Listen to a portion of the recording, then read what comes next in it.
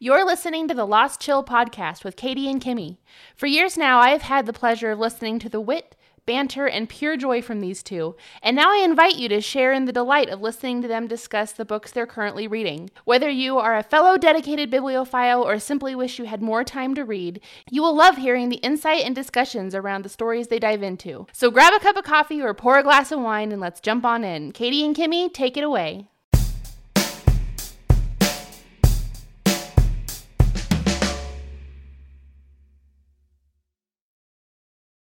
Hello, and welcome to the Lost Chill podcast. I'm Katie. And I'm Kimmy, and we are your remarkable hosts. And welcome to episode 6. This week we're going to be talking about a recent Reese Witherspoon book club pick. It's Outlawed by Anna North. But before we get to that, Kimmy, what else have you been reading? Recently, I have read Tweet Cute by Emma Lord. Loved it. It was tweely cute. I don't think that worked as well as I wanted, but oh well. I loved it. I also have read The Liar's Dictionary by Ellie Williams. That was interesting. If you like words, I would recommend it. But I don't know. The end got weird for me. I think we all like words. That's why we're here.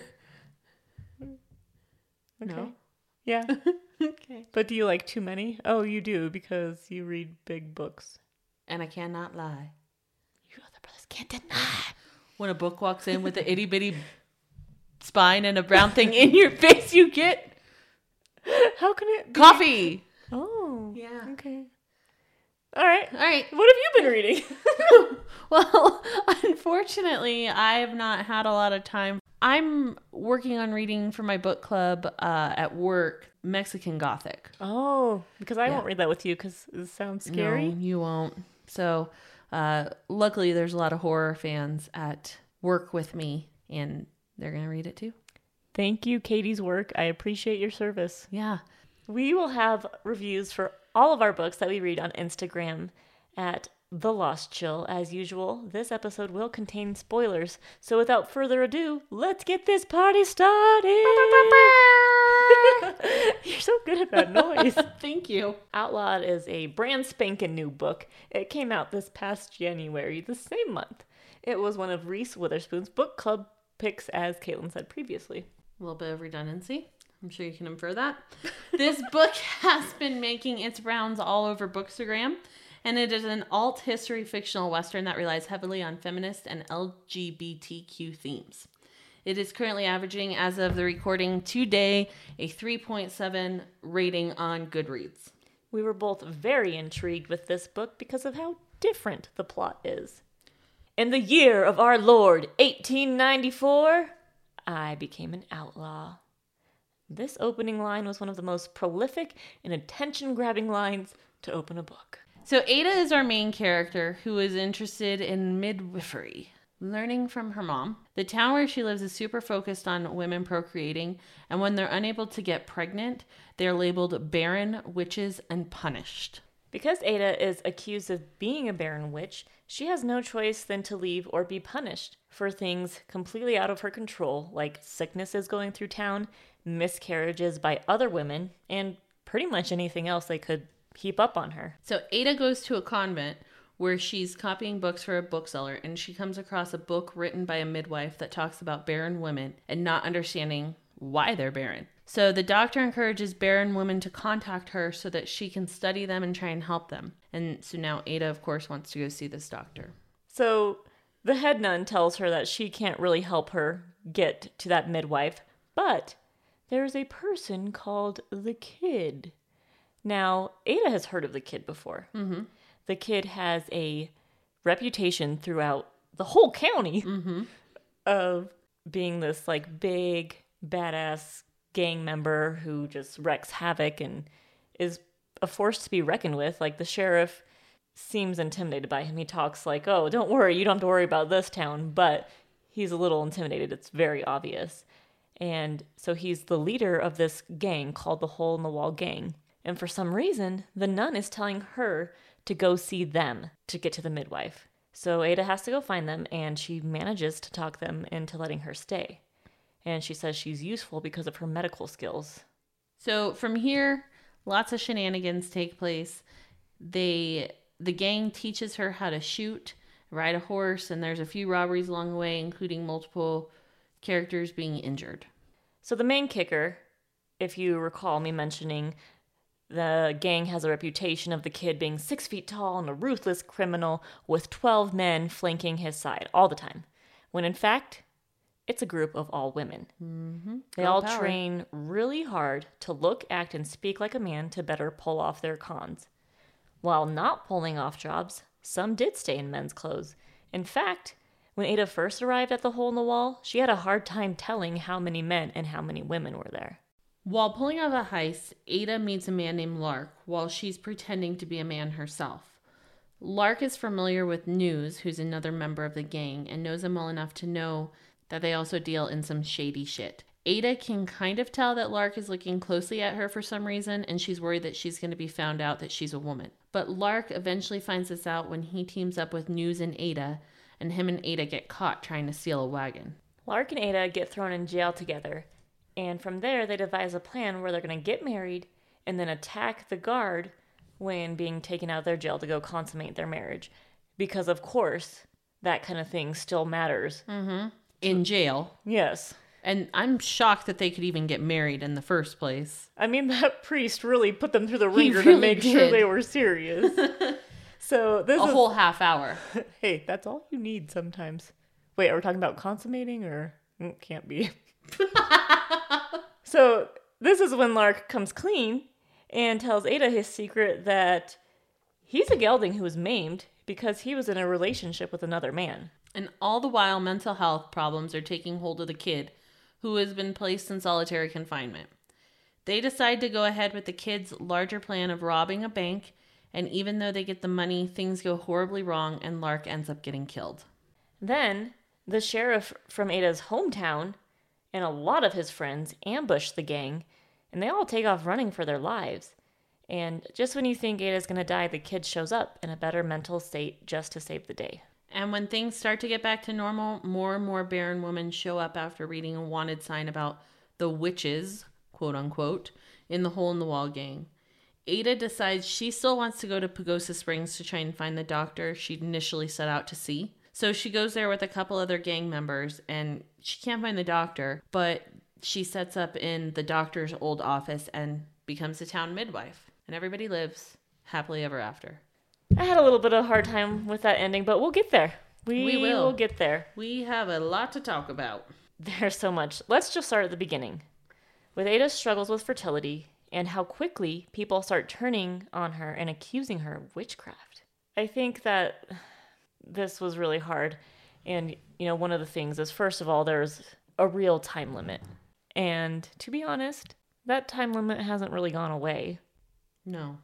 But people don't start accusing you of being a witch after, and you're allowed to say maybe that's not what you want. Mm-hmm. But man, is there such pressure to start knocking out babies even still as soon as you get married. Mm-hmm.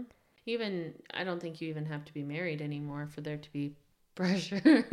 You don't have to be married to have children, Kimmy. What? This is news? That's brand new information. Not news in the gang. Different news. Different news. Okay. Yeah. Just that checking. Makes sense. Okay.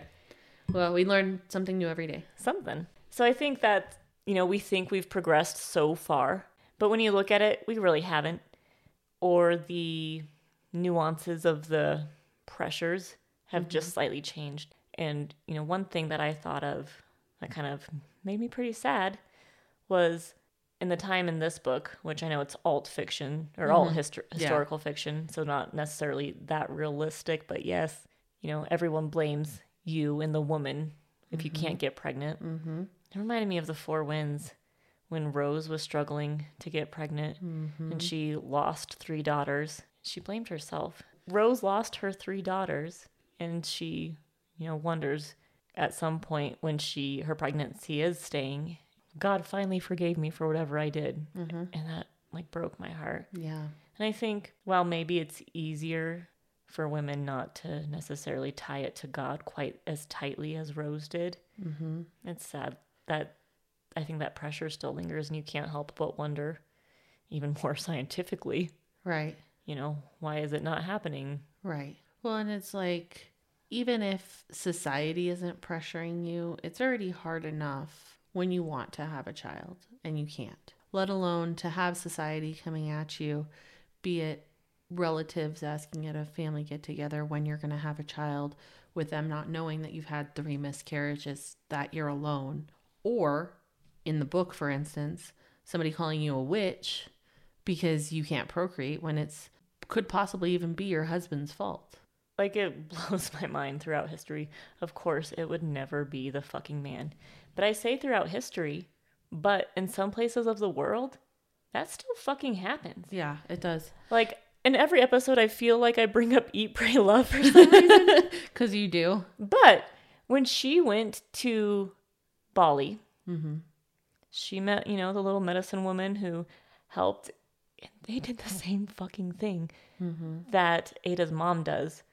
Made her go with somebody else? Yeah. She was like, oh, well, you're not getting pregnant. You need to try to sleep with another guy because we can't tell your husband that it's possibly his fault. He will beat you or leave you, or like you can't dare to do that. Yeah. And that's like recent. That's like in the 21st century. Right. And we both use the word fault when we talk about that. That I think is a little bit too strong of a word. There's no blame for anybody being unable to get pregnant. So just throwing that out there, we both used that. And I realized that as we were talking that, even just language. Yeah. You're guilty. Isn't it crazy? Just, yeah. And it breaks my heart. Yeah. And I have a really hard time of that. And I have become more aware of it because I love babies. Babies are all right. I, for some reason, love pregnancy and labor and delivery, whatever. And so, I'm super into that. So I ask because I like that. And I've realized more and more, of asking about it is how hard that can be for some women. And that's why I was so excited to read this book, knowing how much you enjoy the whole midwife experience and knowledge. And she's basically a book of knowledge when it comes to labor and delivery and pregnancy and knows everything. So it was, I'm serious. Like, you're very knowledgeable on it. You're very educated on the subject. And for somebody who isn't a midwife, and maybe even more educated than some, I don't know. But regardless, I was excited for that alone to see how you would react to this book. Yeah, I didn't realize, I read the synopsis too. I didn't realize it would be quite so heavy into it and really be so right up my alley. I loved that. Another thing about all this commotion surrounding pregnancy and fertility issues within the community is soon they aren't only blaming Ada. They're now blaming her mom, who's a very respected midwife, and some start transferring their care to a male doctor in town who isn't as knowledgeable when it comes to labor and delivery. I think he was just like a general practicing doctor. He was. And that is so spot on with history. So I, as you said, know a ton and have studied the history and so much between midwifery and OBGYNs. And there is a huge gap between this wealth of knowledge. And they kind of both know different things, but they're different. The main difference in the technical medical world is that an OBGYN can perform surgery while a midwife can't, from my understanding. And I could be wrong, but what happened was that male doctors were learning more and more. And as they're developing this medical knowledge, they think they can do a lot of things better. I genuinely don't think they all necessarily had their hearts in the right place. And it might not have even been completely up to them, but, women who are scared of having issues or something go wrong in pregnancy. So people these women, actually thought that Ada was responsible for any issues that were going on in their town. Right. So that psychological mindfuck in itself, you're the women were obviously younger during those times than our average median pregnant woman today. They were in their late teens, some mid-teens. So they were young, impressionable girls who truly thought that this was a thing, pushing them to those male doctors and the Absolutely. the general practicing doctors. And especially in that context of the book, you can see that kind of fear. But even without it, like just kind of imagine pain is so mental, and when all you hear is these stories of pain, and then you have two options, you know, midwife or this magical doctor who can make it all go away, you know, what are you going to pick? And now it's a lot different where they have things called walking epidurals and things to block the pain but are still manageable. One of the midwives who helped me with my last pregnancy, she was born via twilight birth. Do you know what that is? No. That's when you're completely knocked out and unconscious. You go in the hospital, they put you into a medically induced coma, basically. You wake up with a baby in your arms. How did they get the baby out? Vaginally or C-section? I think it varies, but it was a literal thing. That was a thing? That was so recent that a midwife who I worked with in the past year was born that way. That's fucking terrible.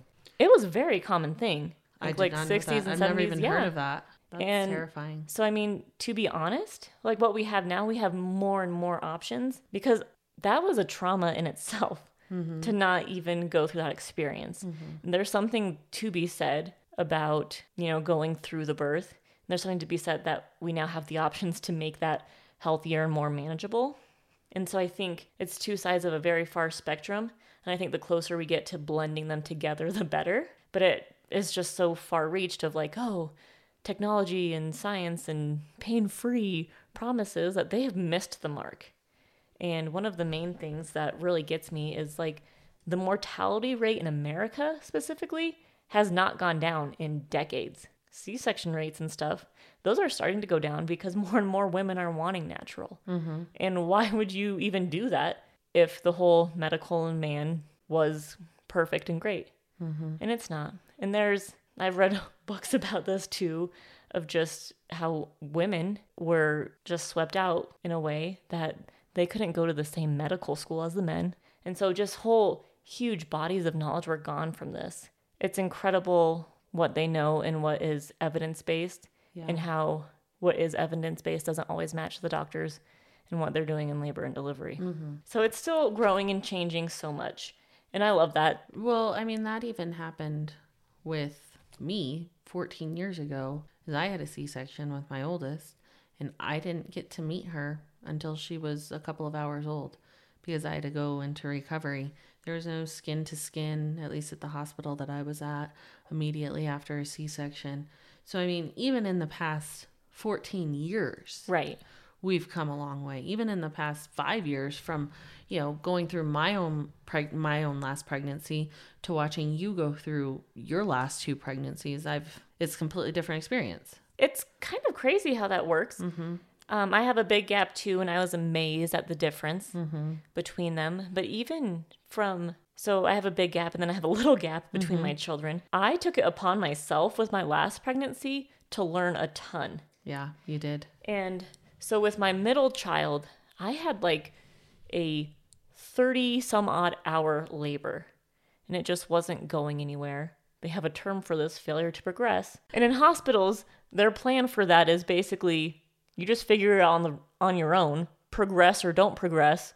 And if you don't progress within our timelines, welcome interventions, and we will do all these things, Pitocin and what have you, to try to get you to go faster. And what blew my mind is that I studied a lot with my next pregnancy, and I learned a lot and so much about positioning of the baby. Like, all you ever hear about with OBGYNs, unless you're a good one and I love you, but in my experience, all you hear about is like head down, great. That's all we care about. Literally any way they can face, front, back, left, right, between front and left, between front and right. Like, all those make a difference for how smooth and easily the delivery goes.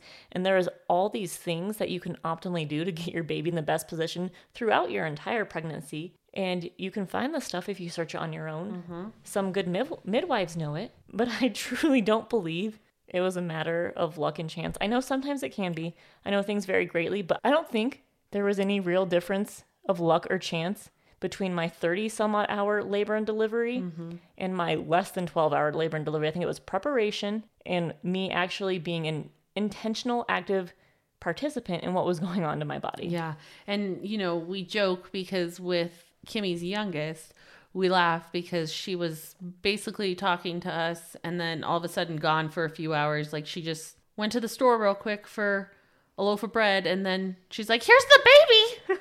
And we're like, oh, where did that thing come from? Yep. And it was just completely different than with her second born because it was a long time before we got to see the baby. But it was completely different. And I worked hard to make that happen. You did. I definitely saw it. And so that is part of why I'm so interested in it.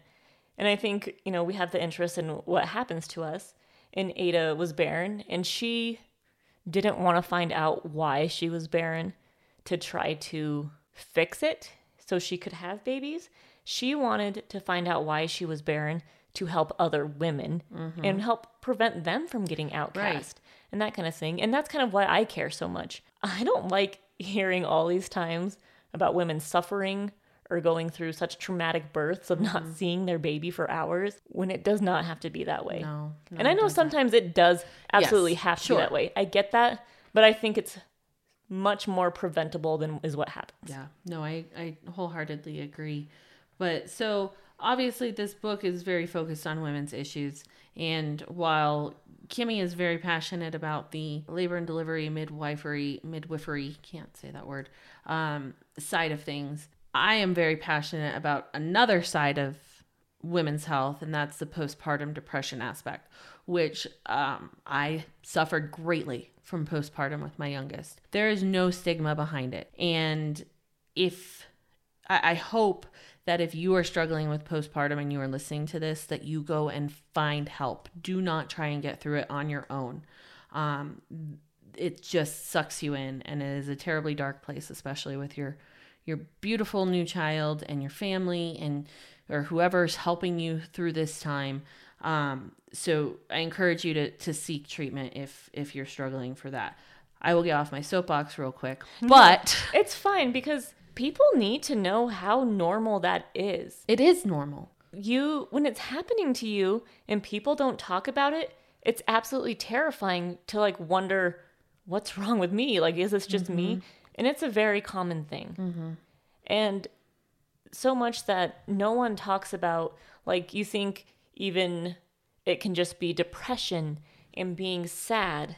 When I fell apart in between my last 2 pregnancies, and those were close together because my friend Kara, her again, from taking care of babies, she had a whole blog post about the scary, intrusive thoughts you can have. Yeah. When out of the blue, you're just like, this thing could possibly go wrong with my baby, and I'm so anxious and scared about it. It's kind of consuming me. Right. And no one tells you that can happen. And the other thing, too, is it doesn't always happen with your firstborn. It's not just solely those intrusive thoughts show up when it's your firstborn child. No, that shit shows up when it's your second, third, I'm assuming 20th. And you're all. Yeah. You can't predict it. You can't. You cannot. And it's definitely not linear. No. I feel like you can even be fine for months. And I think that's when it gets harder because you're like, oh, I mean, that was 5 or 6 months Mine ago. hit at 6 months. Right. And so you're like, oh, surely this is far enough away that it can't be related, but it is. It is. It absolutely is. I mean, it takes a year for your body to go back to normal. Am I correct on that? A year or I don't so? know. I got pregnant again. Okay, that's right.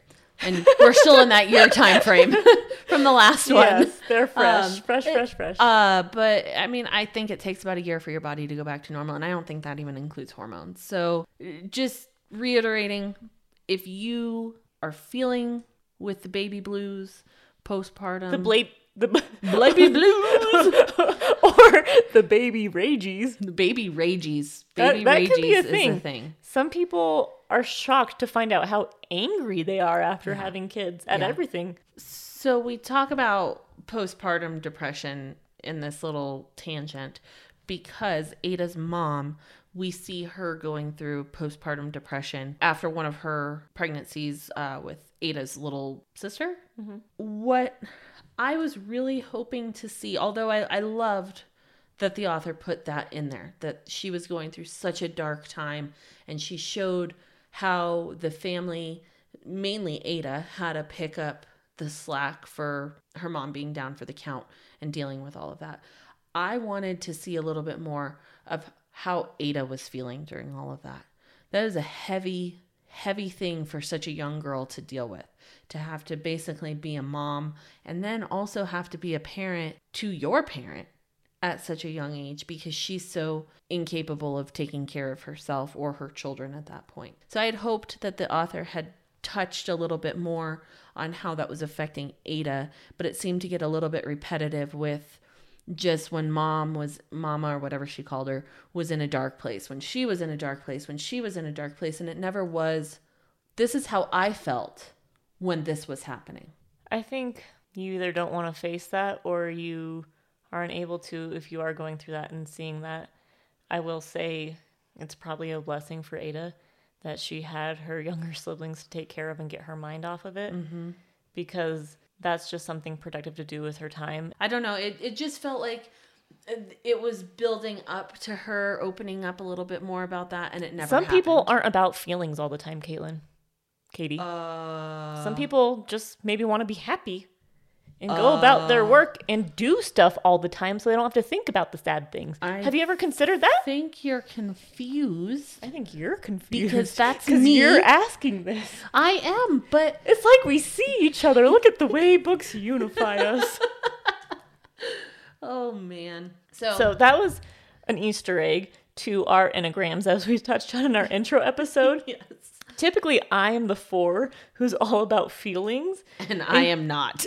She is the 7. Katie's the 7 who is all about getting just filling up her time constantly and being happy. I like to be happy and travel. What is so wrong about that? Literally nothing. I That sounds know. awesome. I know. That's why I like being a 7 and not feeling things, because feelings hurt sometimes. Catch flights, not feelings.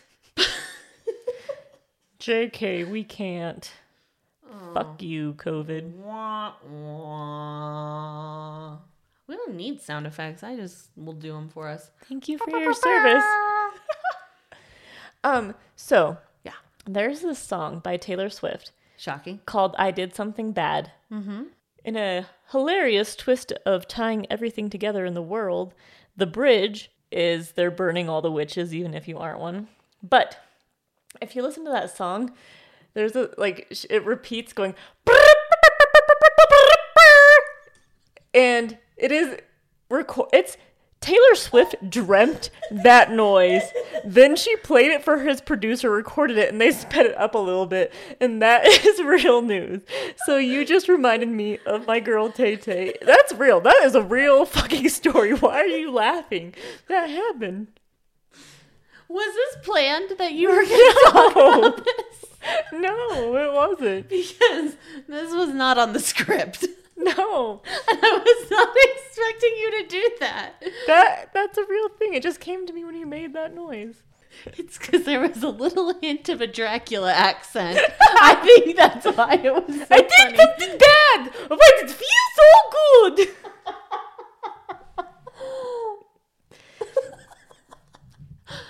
Oh, so much for being perfect tonight. Oh, shit. Okay. So, Taylor Swift, pregnancy, labor and delivery. We got through all that. All right. There is so much more to this book than that.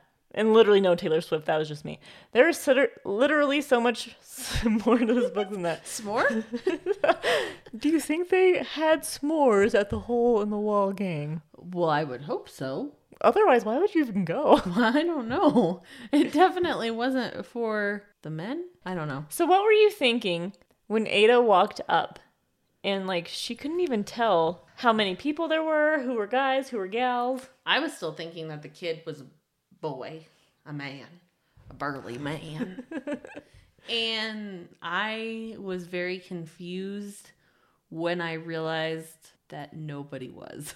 So it took me a second to sort of realize what was going on. I had to infer, if you will. Yeah, I think she did a really great way of leading up to that. And I think it was interesting because even then, from the first night, not doing any con jobs or heists or anything, they were all dressed differently. So she was a little confused and having to do double takes. Like, wait, that could be a man or a woman. I'm not quite sure. And I think it took her a little longer just because they were dressed how they wanted to be dressed. There was so much that I was expecting. I was expecting there to be like some sort of romance, but it really wasn't in plain sight between some of the ladies in the Hole in the Wall gang. Although there was Elsie and Cassie, yeah. They were together in a relationship. I was expecting a little bit more. I don't know why. I was expecting a lot more too. I don't think it would have added to the story any, but it was just something I was expecting for some unknown reason. I also was not expecting Lark to basically fall in love with Ada even after he said that he was gay and he had a lot of damage to his no-nos. You're clearly Catholic. I call those yeses.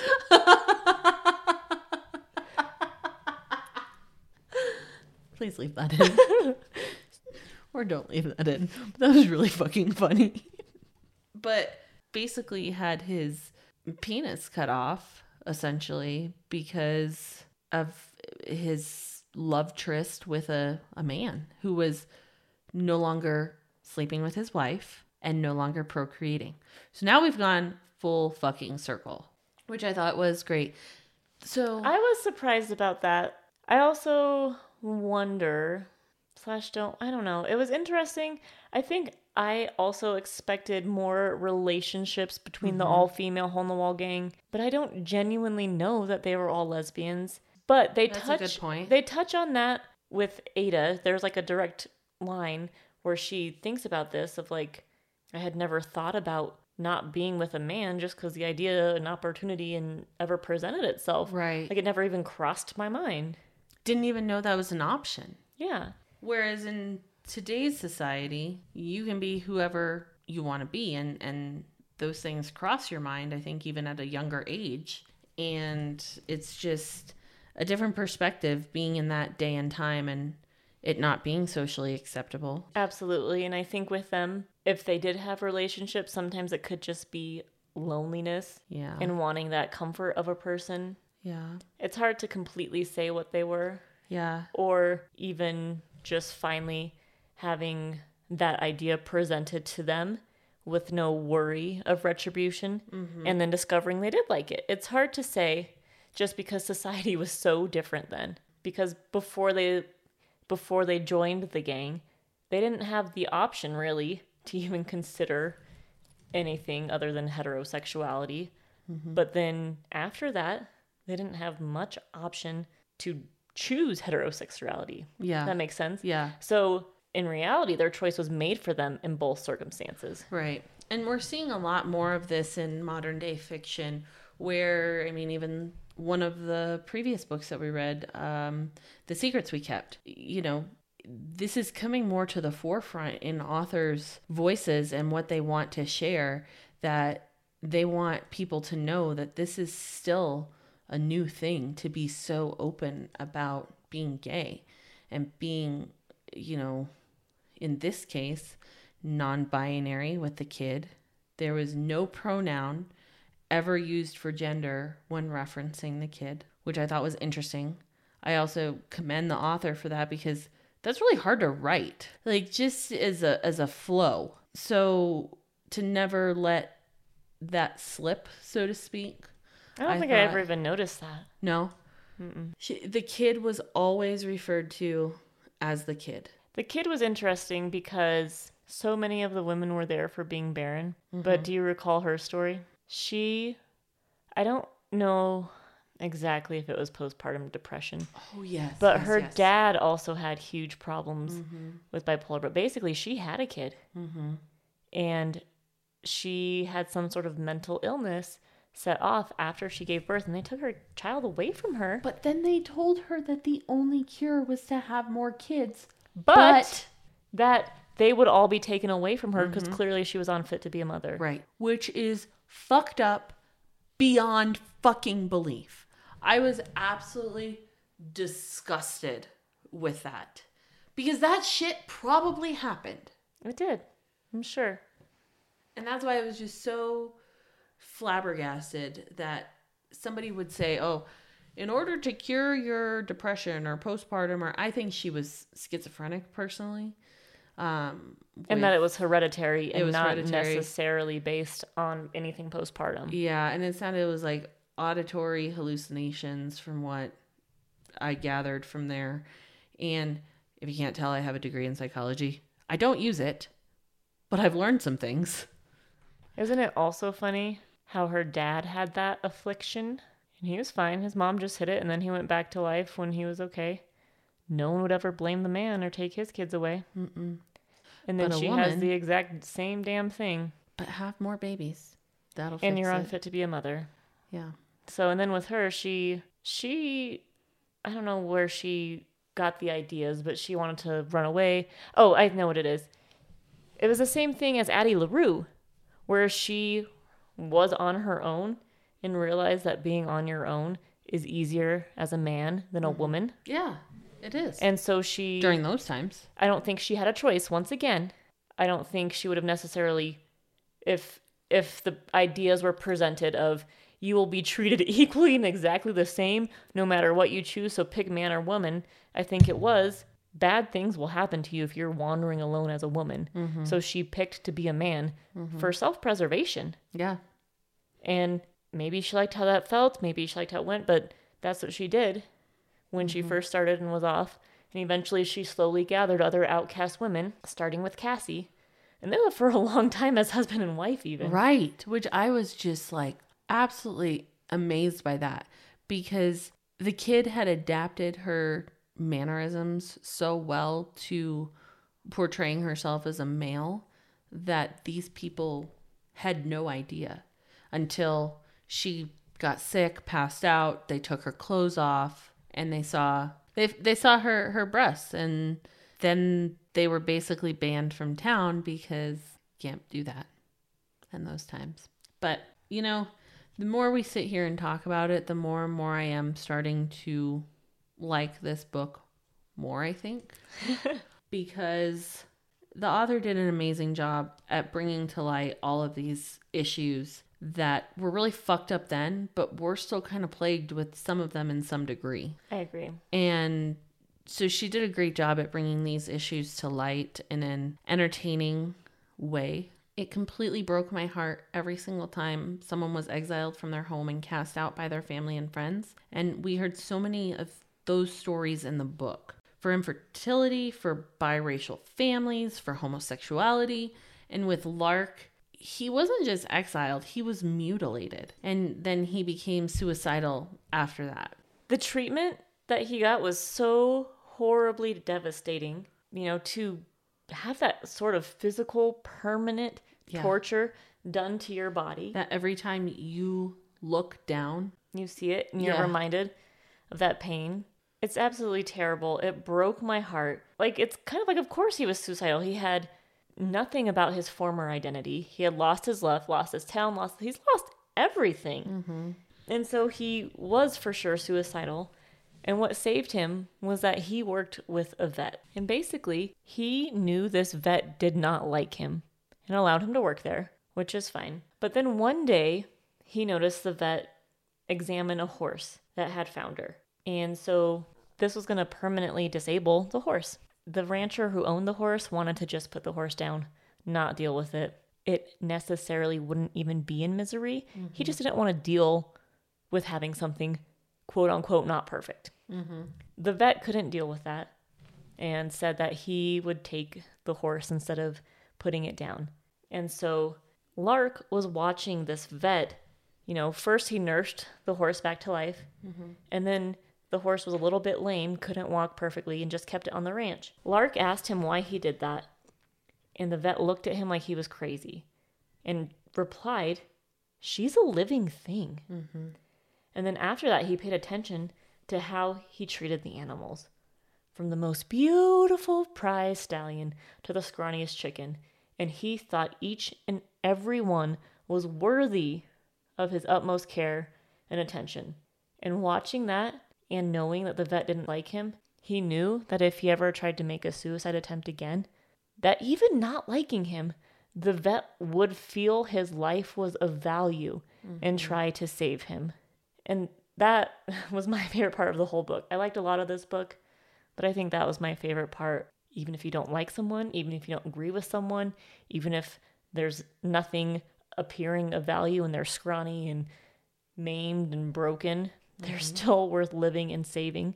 In addition to that, they're still worth treating with respect. And I absolutely loved that. I think it's a great message because sometimes I think especially in this day and age where we're so fueled by likes and shares and views and everything, that we sometimes lose sight of we are all living creatures. And the way that you treat somebody, It fucking matters. yeah.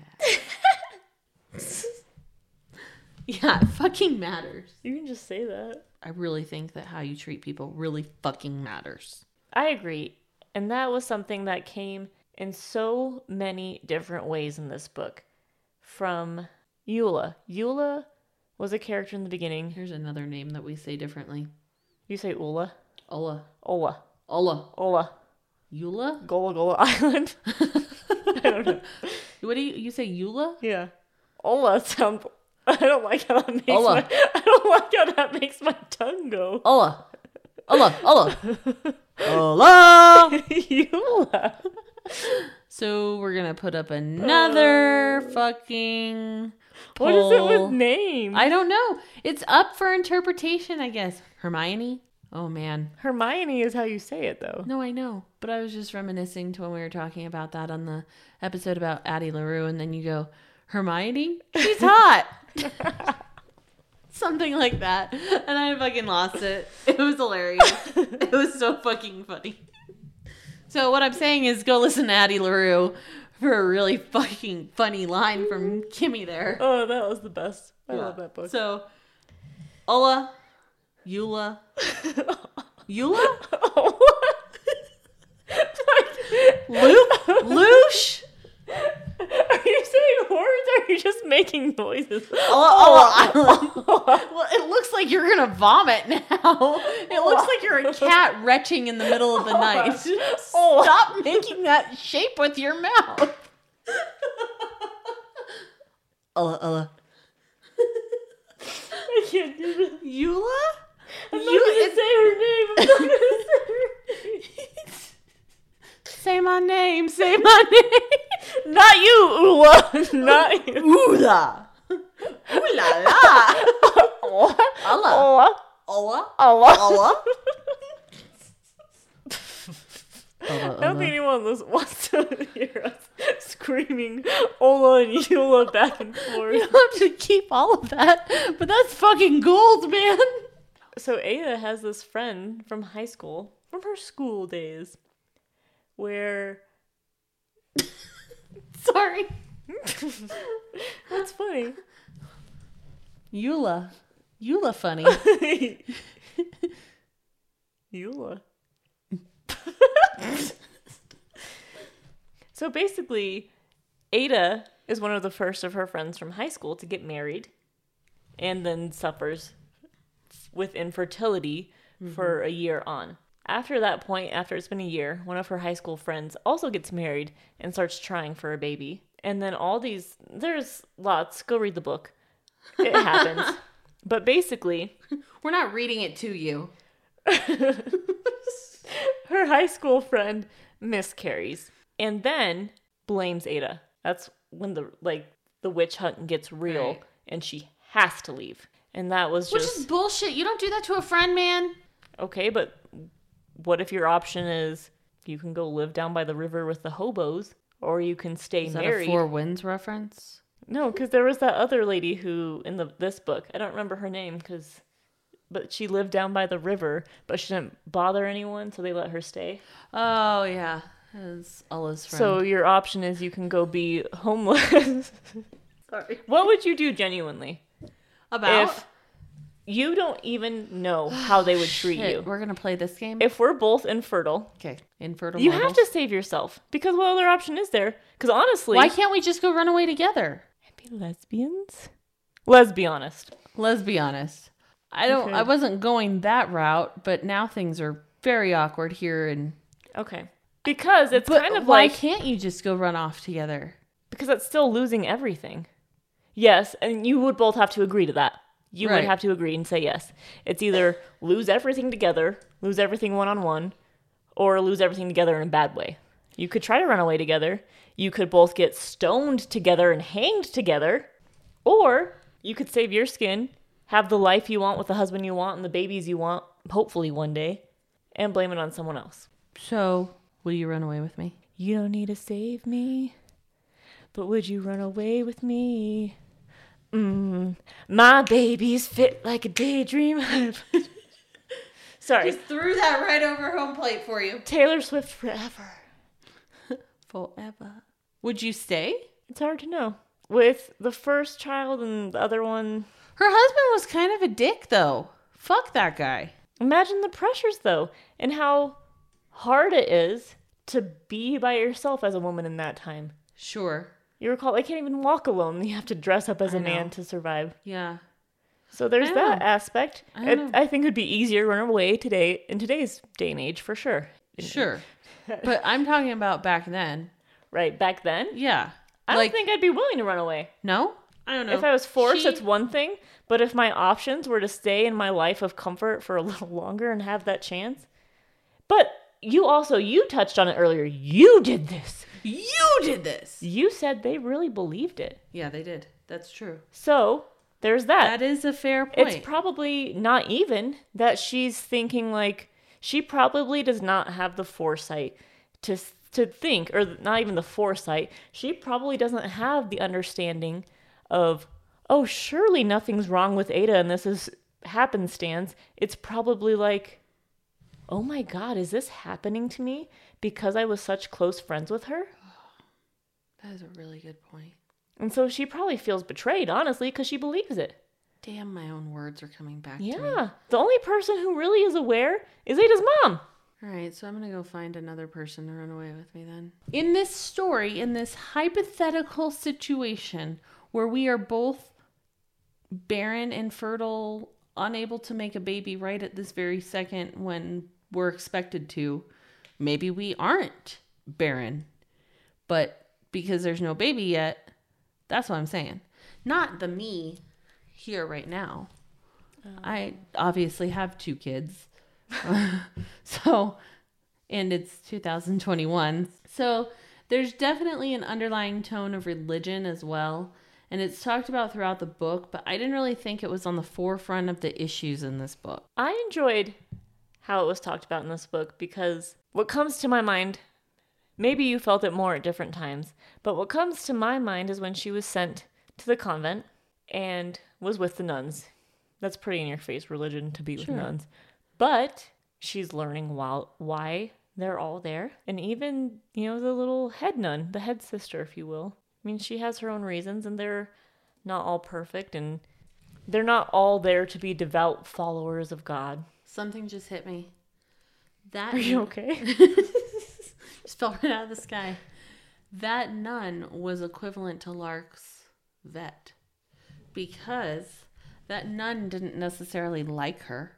She wasn't very fond of her in their actions together. She helped her though, and she guided her and kept her safe and got her to where she felt that she needed to be in a safe way.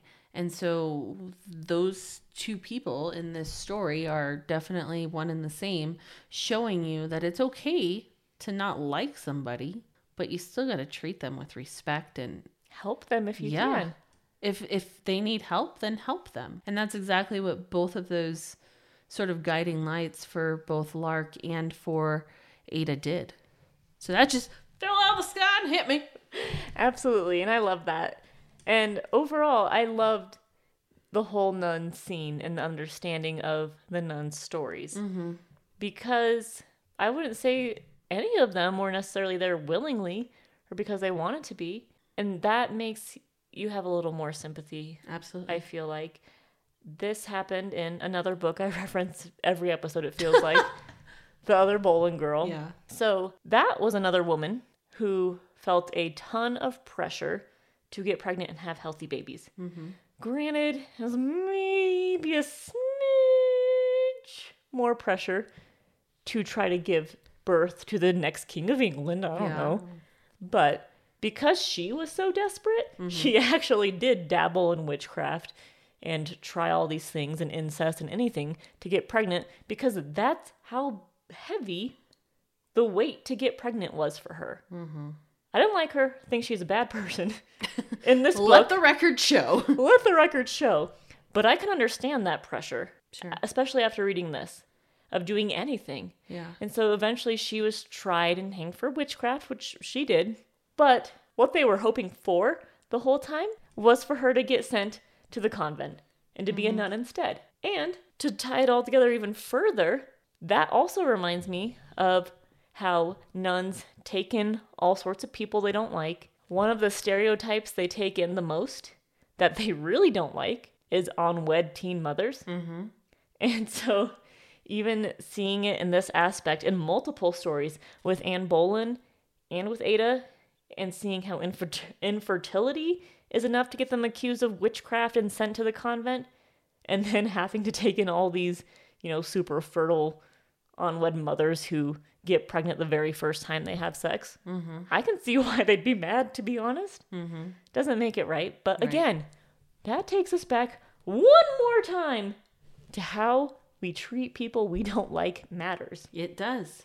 It does. And I think all of those are excellent points. And just the moral of this story is just fucking treat people with kindness and respect. Nobody has to agree. In fact, that makes it better, because that means that you're thinking for yourself and not just agreeing with somebody else's opinion. But you have to be respectful of that other person's opinion, because they are entitled to that opinion. And so I think overall we can sum it up with how things ended with Ada and Kid. In that Ada noticed the kid was facing such mental illness, and she realized how hard it was for her all the time. And she set up her own midwifery practice and was helping barren women. But kind of on the side, because she's a good friend and community member, she was helping the kid. And she said that all she knew was visiting the kid's bedside seemed to speed healing up. And so she made sure that someone was with her every moment, reading or talking or simply looking out the window while she slept. And I think that just goes to show that when we're suffering, we need community all the more. Absolutely. And that is shown time and time again in this book. So if you're listening and you feel alone, you can reach out to us. We will be here. Reach out to people you love. A lot of times it is like a wall between two people who want the same thing, but neither will do it. So don't be scared to be that one. No. Don't be scared to reach out and say, I need help. I want to hang out. Don't have to do much. Sit there and stare out the window together. I am all about breaking down those stigmas. And for somebody who hates talking about feelings, I love making those things not uncomfortable for some reason. I don't like there to be a stigma behind mental health. I don't like there to be a stigma behind anything that has to do with depression, thoughts of suicide, any sort of mental health issue, because there is always a regret if that person actually does take it further, that I could have done more, then let's do more right now. Let's be there for these people in your lives now, and don't look back when it's too late. Absolutely. Again, off my soapbox. I got lots of soapboxes in this episode. No, and I love it. And I mean, I'll even say from personal experience, if you're going through these things, it's all a lot harder if you force yourself to go through it yourself. And I will say that sometimes you do that. I will say some of the times I felt loneliness, I probably had some of the most friends, but I refuse to see that. So just keep being there, keep showing up, keep being there for each other. And if you don't like each other, I don't care. Treat each other with kindness. Seriously. You have to treat everyone with respect and the attention they deserve, because they are human beings. It truly doesn't matter if you like them or not. Yeah. You don't have to sit by everyone's bedside while they go through the hard stuff. Sure. But when you pass them on the street, you better be nice to them. But we're not wanting to talk about politics on this show. That being said, I will say a teeny tiny little blurb about Kimmy and I have very different views on politics. I'm right and she's wrong.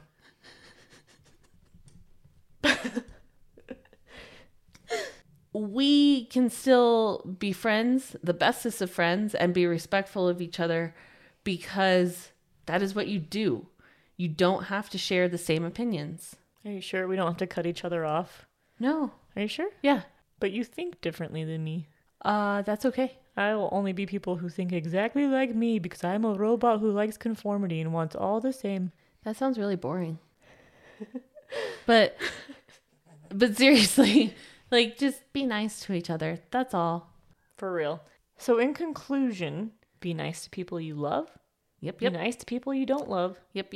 If they are alive, treat them with decency, respect, and kindness. Agreed. Agreed. I enjoyed how this book faced some really hard topics unflinchingly and really showed how to face anything. We need each other. Do you want to tell me just exactly how much you enjoyed it? You mean like a rating? Holy shit! You can infer like a motherfucker. Hell yeah! It's rating time! All right. So, as you might know, we have a TLC rating system for every book that we read, 1 through 5 stars. 5 is all-time favorite book. 4, great. I want to find more books by this author. 3, that was a solid book. It was very good. 2, not very good. Could have lived without reading it. And 1, why the fuck did I waste my time on this rubbish? Kimmy! That was really loud. Sorry. Kimmy. Now say it without laughing. Kimmy. I would give that a 3. I did really enjoy it. I would recommend it to others. And it was good. I've changed my rating in this hour and a half. I don't know how long. It's been 5 hours. 5 hours. 3 hours later. SpongeBob reference. I got it. Okay, I didn't feel like I did the voice very well. Anyway, I digress. Again, lots of tangents this episode. I apologize. Initially, I did give this a 2 on Goodreads. Wow. I did. Wow. I did. But after having this amazing discussion, I am going to change this to a 3. This is a solid book. It made us think, which I thoroughly enjoy. It gave for some excellent conversation. And there are some underlying themes and points that I didn't really pick up maybe on my own until we started talking about it. And then I'm like, oh shit, yeah, that's right. Or when that thing fell out of the sky and hit me on the head and I realized that the nun was the same as the vet and it's just, yeah.